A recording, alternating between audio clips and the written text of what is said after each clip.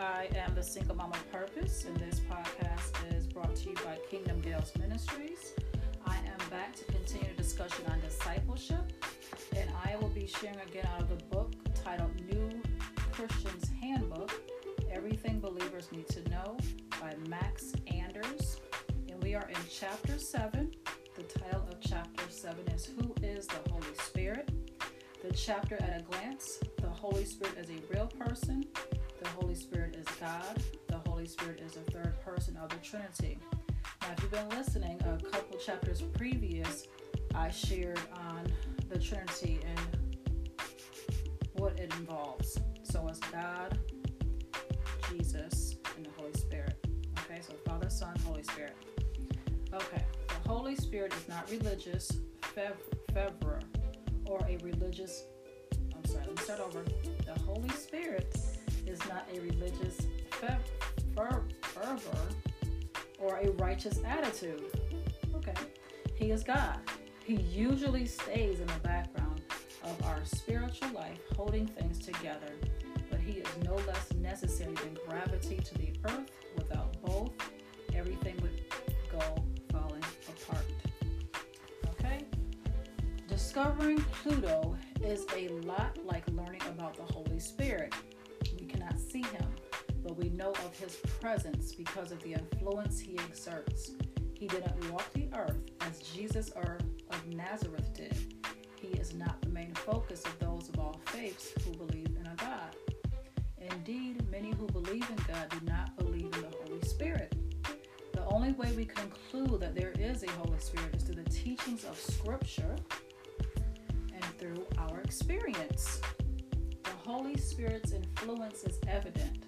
We cannot see Him, but we know of His presence because of the influence He exerts. Who is the Holy Spirit? To some, He is not a person, but an impersonal force like school spirit.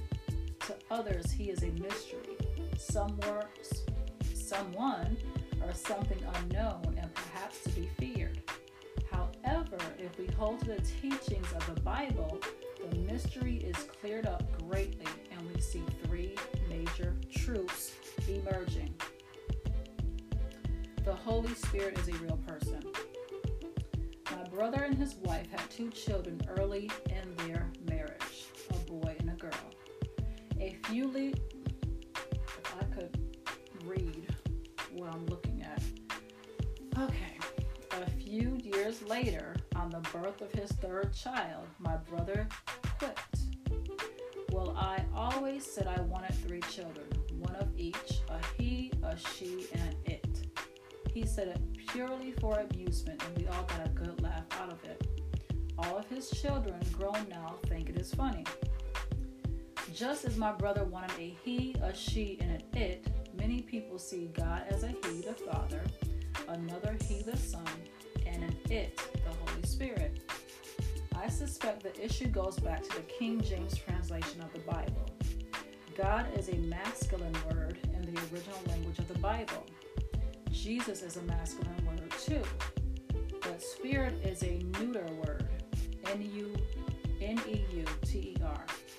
a concept rather foreign to English. The word is literally breath or wind, though it was also translated spirit or ghost in AD 1611 when the King James Bible was translated. As a result, the King James Version refers to the Holy Spirit as it. This plus general theological uncertainty about the Holy Spirit has caused some to be confused as to whether He is a real person. He is, of course, in many of the most recent translations of the Bible refer to Him as He rather than it, helping to dispel the impression created by the original King James translation. There are a number of reasons why we believe in the personality of the Holy Spirit. First, the Holy Spirit has the characteristics of a person. He has intellect, 1 Corinthians 2:10-11, emotion, Ephesians 4:30, will, 1 Corinthians 12:11. In addition, He does things that only a person would do. Number one, He teaches us. 1 Corinthians 2:13. Number 2, prays for us. Romans 8:26. Number 3, performs miracles. Acts 8:29. Number 4, helps us. John 14:26. And number 5, guides us. John 16:13. Repeatedly, Jesus used the masculine pronoun he when he referred to the Holy Spirit in John 16:7-15. Today, those who do not believe the Holy Spirit as a person usually believe that he is merely a force emanating from God the Father. This position can only be held by ignoring or tampering with some verses in the Bible. A high view of all of Scripture will lead a person to the conclusion that the Holy Spirit is a person. Moving on to the Holy Spirit as God. Not only is the Holy Spirit a person, he is also God. In Acts 5:3, Peter asked two people caught in a sin why they lied to the Holy Spirit. Then in verse 4, he said, "You have not lied to men, but to God." Peter equated lying to the Holy Spirit with lying to God. In addition, the Holy Spirit has characteristics that only God has. He is eternal, Hebrews 9:14, all-knowing, 1 Corinthians 2:10-11, everywhere simultaneously, Psalms 139:7. Also, he did things that only God could do.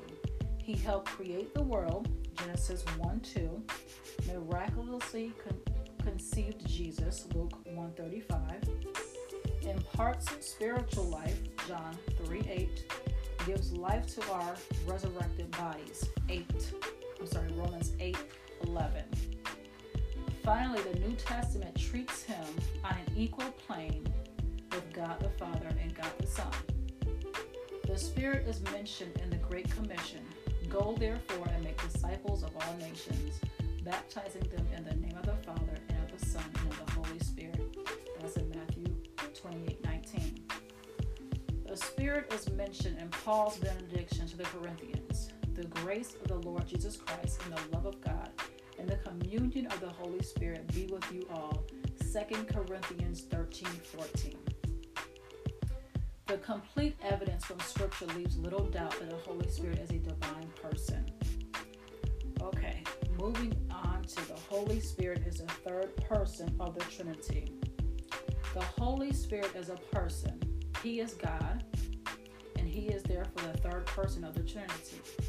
His role within the Trinity is not as clearly defined or understood as the Father and the Son. The role of the Father is to initiate relationships and plans, and to provide for and protect his own. The role of the Son is to respond, to trust, and to obey. The role of the Holy Spirit appears to be a supporting role to the work of the Father and the Son. John 15:26 says, "When the Helper comes, whom I shall send to you from the Father, he will testify of me." The phrase "from the Father" has caused a good bit of trouble for some people. In the early days of the church, some people believed that it implied that the Holy Spirit was not God. However, this conclusion is not warranted and in fact flies in the face of the other passages that indicate his deity. It is true that there is a subordination of role and relationship of the Holy Spirit to the Father, just as there is a subordination of role and relationship of the Son to the Father.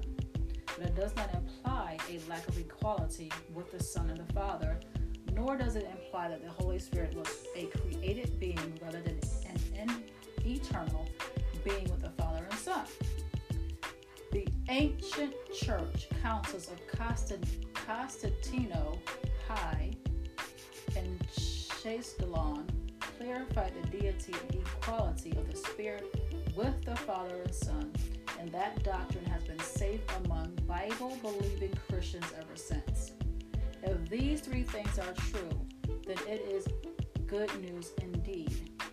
It means the Holy Spirit is a real person who cares about me. He has the power to help me, and it is the Holy Spirit's role in the Trinity to help me. A Okay, so we're moving into the conclusion and think about it. Now, if you've been listening, they all at the end of the chapter, they always give you something to think about.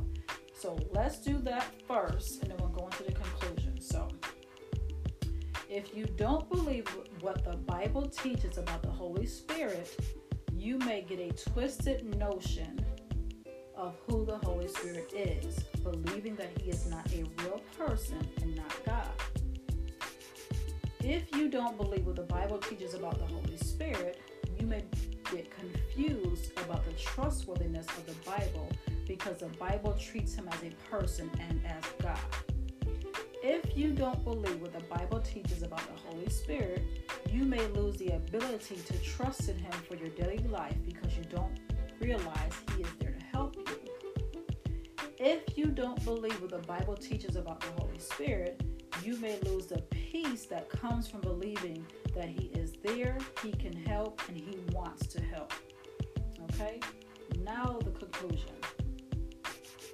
When I was growing up, I had two brothers, one 2 years older than I and one 4 years older. Growing up, they were always bigger than I was and knew more than I did, so I concluded that I was short and stupid. I was neither, but no one told me that. We lived in a very small town, and one day when I was about 6 years old and my brothers were 8 and 10, the new grocery store owner asked me what my name was. "Just call me Shorty," I said in dead earnestness. As it turned out, all three of us are now either a little over or a little under 6 feet tall, and each of us possesses advanced knowledge in a specialized area. It was a revelation to me when I finally realized that I was not short or stupid. There is much more equality among us now that we have grown up than there was when we were still immature. A similar point is true with the Father, Son, and Holy Spirit. If we have an immature understanding of them, we might conclude that God the Father is the biggest and best. Jesus is second, and the Holy Spirit brings up the rear. A more mature understanding, however, leads us to a different conclusion. They are equal in personhood, though different in the roles they play. I like that. As James Packer wrote, these three persons are the one God to whom Christians commit themselves. Okay, it has the questions at the end as well. So it says, let me ask you. There's 3 questions. Number 1, before you read this chapter, what was your understanding of who the Holy Spirit is? Number 2, did your understanding change any? If so, how? Number 3, what seems like the most important thing to you concerning the fact that the Holy Spirit is a person? The scripture to memorize is John 14:16, and ending with the prayer. Dear Lord, thank you for sending the Holy Spirit to give me new life and to be my comforter and guide. Help me to grow in my understanding of who he is and in my ability to draw on his strength to live my life. Amen. Okay, so this is the first one, that you're hearing of, chapter 7, which again, it is titled, Who is the Holy Spirit? I'm going to suggest that you will go back and listen to, let's see what chapter it was.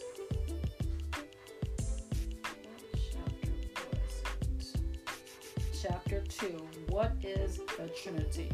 So you can just go to the home page of my podcast and look for what is the Trinity. Okay, so you can get a complete understanding of what that is and who it is. I'm sorry, I should have said what, but what it means. Okay, and then I will be coming back to continue. We're going to be going into chapter 8. The title of chapter 8 is What Does the Holy Spirit Do? So that'll be the next podcast episode that will be going live hopefully tomorrow. I want to thank you guys again for listening. Okay, if this is your first time listening, this is going to be a series on discipleship. For followers of Christ, believers of Christ, a disciple of Christ. should know what it is we should know everything there is to know about the God that we serve. Okay, so we should know who He is, who His Son is, who the Holy Spirit is, and not only that, how we should be as His children, how we are supposed to live as His children.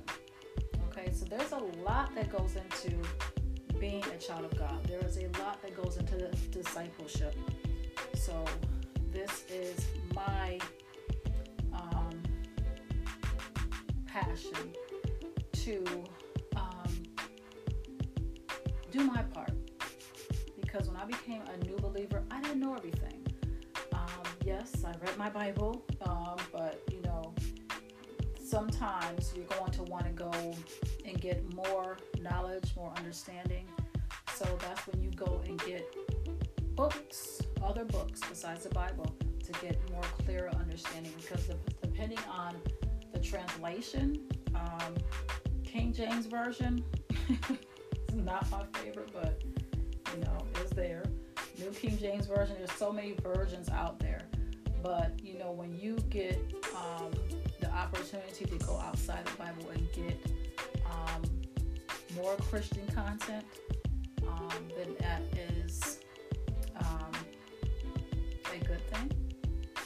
There are other disciples out there, there are other followers of Christ out there who want to do their part and share what they have learned.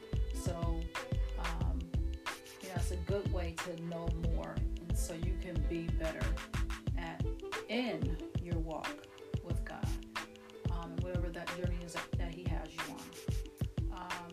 So again, thank you for listening. You can go back and listen to previous podcasts as well. I do other teachings from other books. Before I've done T.D. Jakes, his book on crushing. What other books have I done? Right off the top of my head, I can't think. But again, the podcasts are there. Go ahead and listen to those. If you like, share with others. Let people know about this. Everything that I share on my podcast is going to be Christian content, okay? Because that's who I am. You'll never come on here and hear anything outside of being a Christian. So that's just a little about me, and that's my passion. You can find me. I also write blogs. Haven't wrote anything recently, but I've been writing a blog from the start of 2016. So you can go visit my website, TamaraMcCarthyEnterprises.com. I have started a new website, KingdomGalesMinistries.com as well. No content is on there yet, but I look to start something really soon. I'm always looking for Christian bloggers who want to share. Okay, so you can reach out to me on either one of my websites. Go to contact us section, send me an email. Okay, I'm also on Facebook. I have a Facebook group called Kingdom Gales Ministries. If anyone is interested, go ahead and join. You can find me also on Twitter, Kingdom Gales Ministries, Instagram, Kingdom Gales Ministries. I believe that's it. So I want to thank you again for listening. Again, be back on to give another the next chapter for you guys, and I hope you guys are enjoying this. If there's anything that you guys want me to talk about, you can always go ahead on the podcast and send me messages as well. I believe there's a section in there to respond to me, and just let me know how you've been enjoying this, and if there's any topics you want me to talk about, share on. I'm always willing to do that. Okay, so again, thank you. Be talking to you guys shortly, and you guys have a good evening.